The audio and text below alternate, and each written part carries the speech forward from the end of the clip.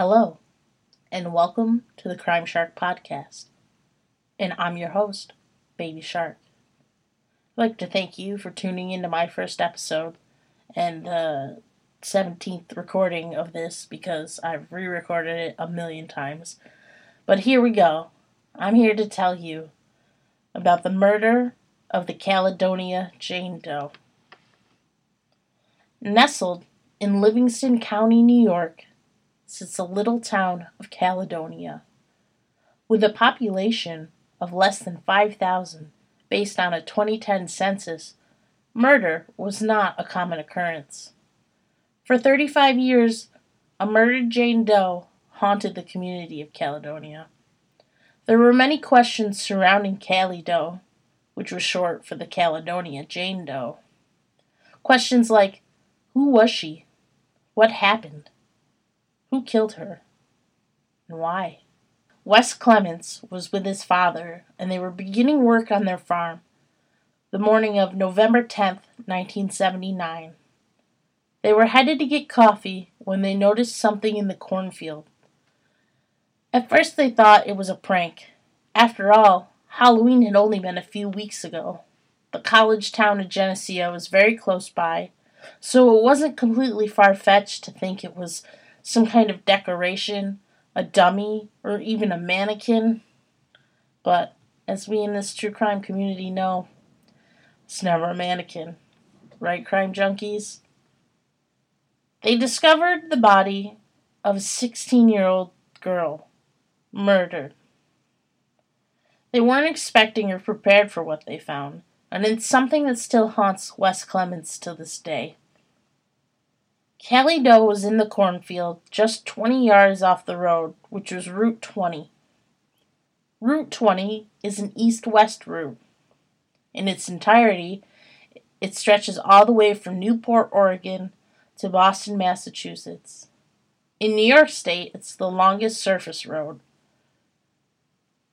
It begins near the shores of Lake Erie, just outside Buffalo, and runs through the middle of the state all the way to Albany. Route 20 bypasses most major New York cities except for Albany. It instead takes route through the hills of Allegheny, passing through the Finger Lakes region, and then through the Leatherstocking region of central New York, and it continues east to Albany. Now, I need to interject here. I myself live in Buffalo, and my parents live just east of Syracuse, so every time we travel home to visit them, we pass this sign on the thruway that says, "You are now entering the Leatherstocking region." But me, being the weirdo that I am, always say, "The Leatherstocking region!" And so it's just become this thing that every time we go there, my boyfriend and I have to do. It's like we wait for it. We know it's coming, and he's like, "Guess what's coming up?" And I'm like, "Ooh, I know! The Leatherstocking region!" Now that I've told you unnecessary information, let's get back to the case. At first, officers thought that maybe it was a possible hit and run, but upon further investigation, they saw 2 gunshot wounds, one in the back and one in the head. John York was one of the first officers on the scene, and John would remain a major character throughout the course of this investigation. The victim, Cali Doe, was wearing pretty generic clothing for the time period. She had on a men's plaid shirt, brown corduroy pants, brown shoes. However, she was wearing a unique jacket. It was red with black stripes. It was a racing jacket. The tag on the inside read, "Auto Sports Products." There were a few articles of jewelry, a necklace, and 2 silver keychains. Due to heavy rains the night that she was killed, most forensic evidence had been washed away. But one thing that stuck out to investigators was that Cali Doe had tan lines that hadn't faded yet, which led them to believe she either wasn't from the area or had recently spent time outside the area. If you're from New York, you know you're not getting tan lines in November, at least not outside. Through the use of palynology, which is the study of pollen, they used pollen from her clothing to determine that she had spent time in California, Arizona, Florida, or northern Mexico prior to her death. As investigators began to seek the identity of the victim, they visited many local restaurants in the area, which eventually led them to the Lima Diner. The Lima Diner is still around today, but it's under the name of the Lima Family Restaurant. Marge Bradford was serving tables at the Lima Diner on a Friday night, and she remembers a girl coming in with a man. She noted that the pair seemed familiar with each other, like they'd known each other for a while. They came into the restaurant sometime after the Friday fish fry dinner rush, but sometime before the bar crowd started to trickle in. Marge was able to provide information to law enforcement about what this girl looked like. She was also able to provide information about what the man she was with looked like. He was 6 feet tall, with brown curly hair and wire-rimmed glasses. This helped law enforcement with a composite sketch.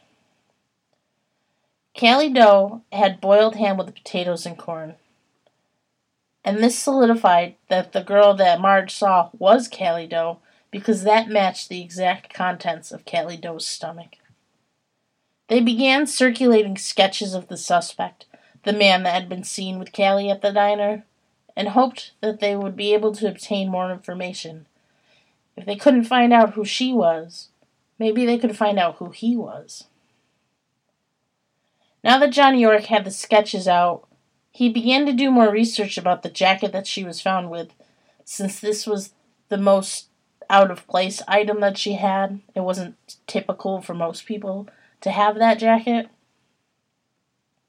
He started to search for the manufacturer of the jacket. Now this was 1979. Law enforcement didn't have the technological advances that we have today. There was no Google, so it wasn't an easy task. I can't even imagine. I wouldn't even know where to start. He finally finds the man who manufactured the jackets, and he lived in California. The man was hesitant to talk to John at first. He didn't really believe that he was who he said he was, so he requested proof of his identity, and John had to fax out identification and proof that he was law enforcement. The man eventually tells John that he manufactured about 1,000 of those jackets, and they were a one-time promotional item. That meant he had no way of tracking who they went to or where. It was another dead end. And it was hard for the Caledonia community. The people felt bad for this young girl. Wondered why no one had reported her missing, or why no one was looking for her. Callie Doe was laid to rest at the Greenmount Cemetery in Dansville, New York. Dansville is a little over 30 miles from where her body was found. Her headstone read, "Lest we forget unidentified girl, November 1979. And flights of angels sing thee to thy rest." In 1984, the case takes John York to Texas.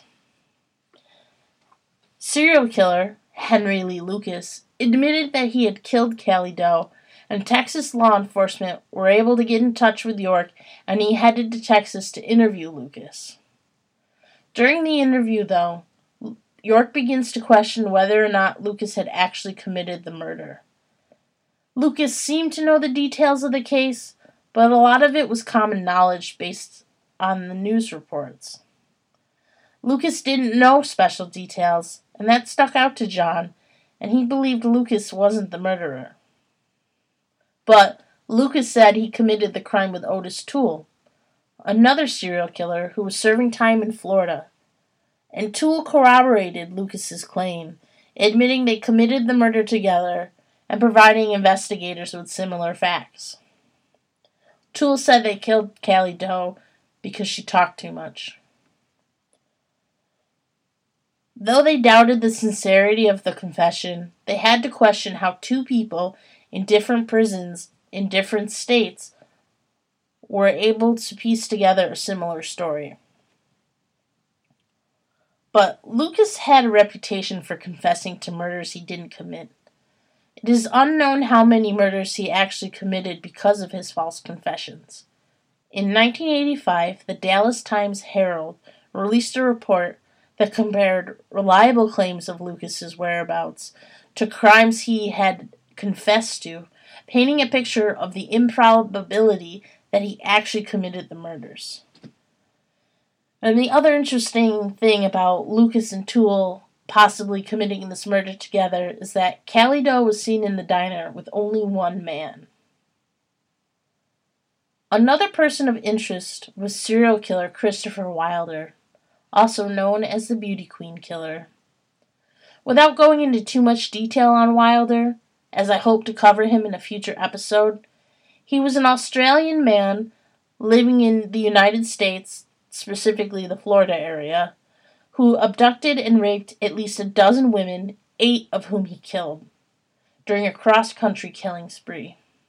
The last victim that he dumped was not actually dead, and she was left in Penn Yan. And this is interesting because Penn Yan is only about 60 miles southeast from where Callie Doe was found. And Callie was similar to Wilder's other victims. She was young and vulnerable. Wilder would trick these girls into believing he was a photographer and that he could help them with their modeling career. Christopher Wilder was shot and killed in New Hampshire while law enforcement was trying to apprehend him. Because Wilder was dead, law enforcement had no chance to interview him and figure out if he could have been the murderer of Callie Doe. The case goes cold. In 2013, Laurel Knoll from Brooksville, Florida, was looking for a friend and former classmate, Tammy Jo Alexander. Now, it was much easier in 2013 with the internet and social media to find old friends, but yet she was unable to find anything about her friend. She had no social footprint whatsoever on the internet. She did, however, find a post by a man named Kevin who was also looking for Tammy Jo. The post gave a few details about what her current age would be, her mother and father's name, the date of birth. But then the post also said something strange. It read, "She became missing in 1978 to 1979 and may have fallen into prostitution in St. Petersburg." That's a pretty weird thing to just put out there on the internet for an old friend you're looking to find. Kevin was actually Tammy Jo's high school boyfriend. Laurel reaches out to Kevin, but Kevin says the last time he saw Tammy Jo was in 1979 in Florida, and he didn't recognize the people she was with, and he was worried about her. As Laurel continues her search, she finds Tammy Jo's mother's obituary. In the obituary, it lists Tammy Jo as deceased. Laurel was unable to find any information about Tammy Jo's death. She couldn't find an obituary or any information about her cause of death. Eventually, she gets in touch with Tammy Jo's half-sister, Pamela Dyson. Dyson admits that no one had heard from Tammy in a very long time.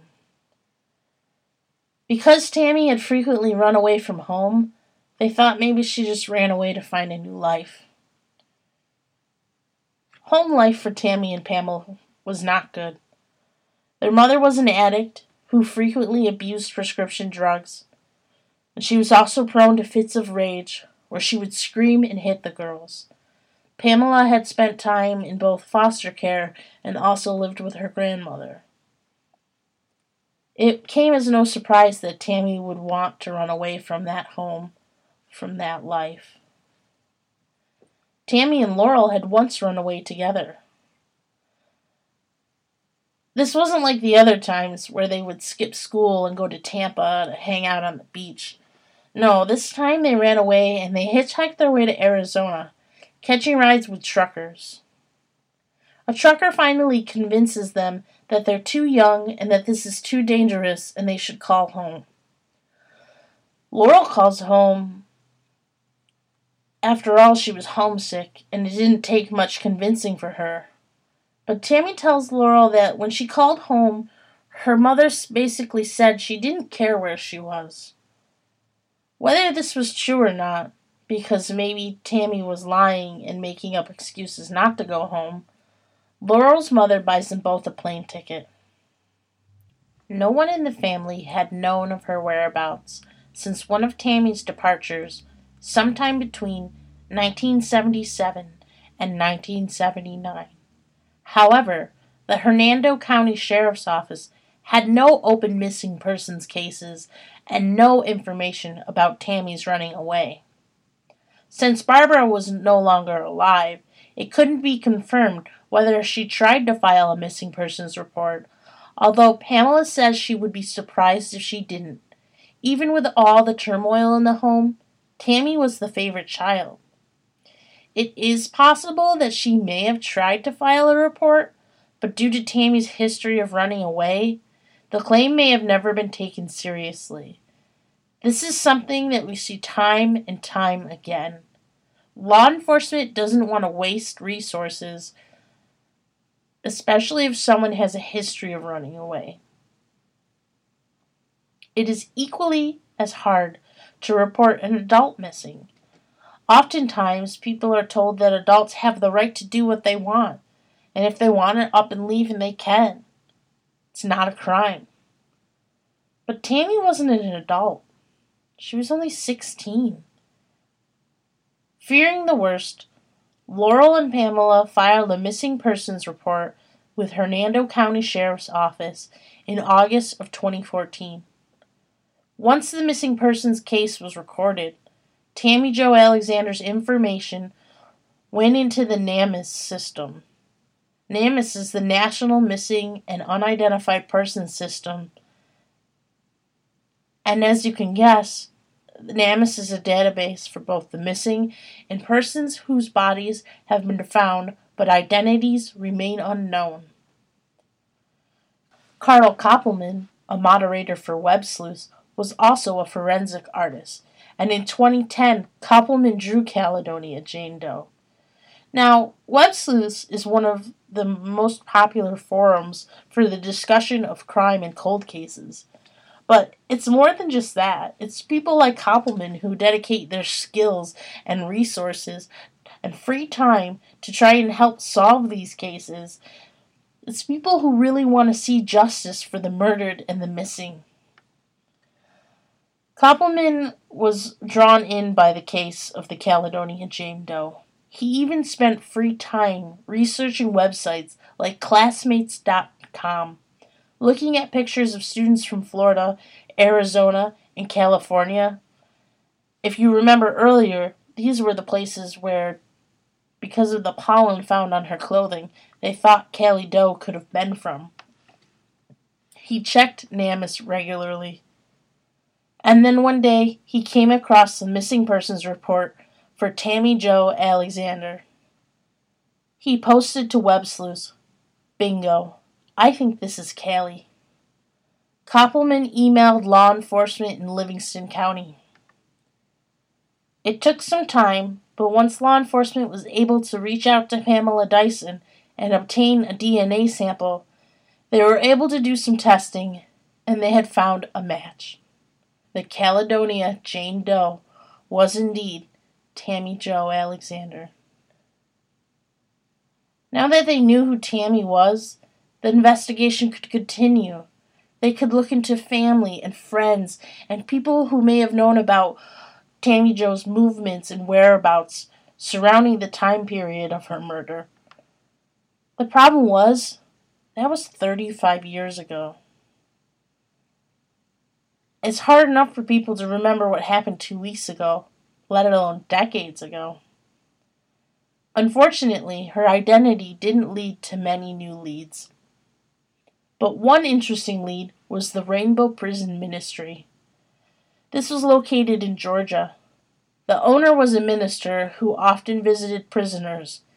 When prisoners were released, they would come to live and work for the ministry. While we don't know how Tammy Jo ended up there, we do know that she did spend some time there. Sadly, the owners and their son have since passed, and not much information about the Rainbow Prison Ministry exists, and there isn't any kind of record of the people who spent time there, or made the people that Callie would have known from being there. So the mystery still remains. Who killed Tammy Jo Alexander, and why? Now, if you remember, Tammy Jo was buried in Greenmount Cemetery in Dansville, New York, and this is actually where my boyfriend's parents live. So, I was able to, on Christmas Day, go visit her grave. Now, once they found her identity, they were able to place her name on her grave with a picture, and it's a very beautiful headstone. There's a bench in the back also dedicated to her. I left her some flowers and just spent a couple minutes there.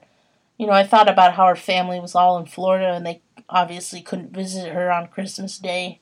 So I just wanted to spend some time on their behalf to be there. If you or anyone you know has any information regarding the murder of Tammy Jo Alexander, please contact the Livingston County Sheriff's Office at 585-243-7100. Again, that's 585-243-7100. I'd like to thank you for listening to this first episode of the Crime Shark podcast. I'd like to give a special shout out to my friend, Naptime Nancy, and her new podcast. Please check her out on Twitter and be sure to give her podcast a listen. And a special shout out to my irregulars. You ladies know who you are. And also, a shout out to our True Crime podcast. Give them a follow on Twitter and check out their podcast as well. They're awesome ladies. Thanks, and see you next time.